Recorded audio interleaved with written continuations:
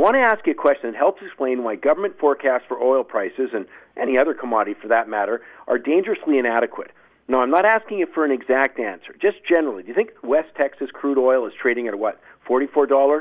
Is it $58, or is it $338 a barrel? It's a trick question because all three are correct. Oil is trading at $44 US or thereabouts, $58 Canadian, and $338 Hong Kong.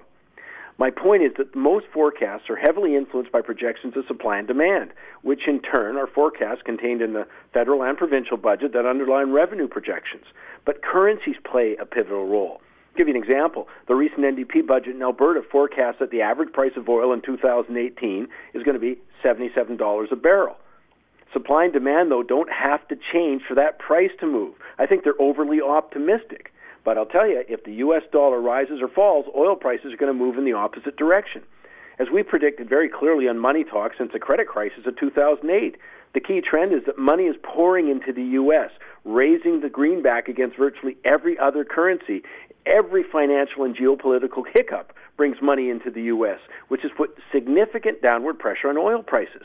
No, I don't think the trend's over, but if the U.S. dollar has peaked by 2018 and it starts to fall, the supply-demand dynamics of the oil market don't have to change for oil prices to rise, and that could rescue Alberta's budget overly optimistic price projections because they're stated in U.S. dollars.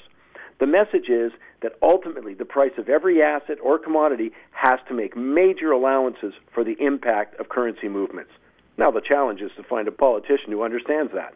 My name is Mike Campbell. Join me Saturday for Money Talks.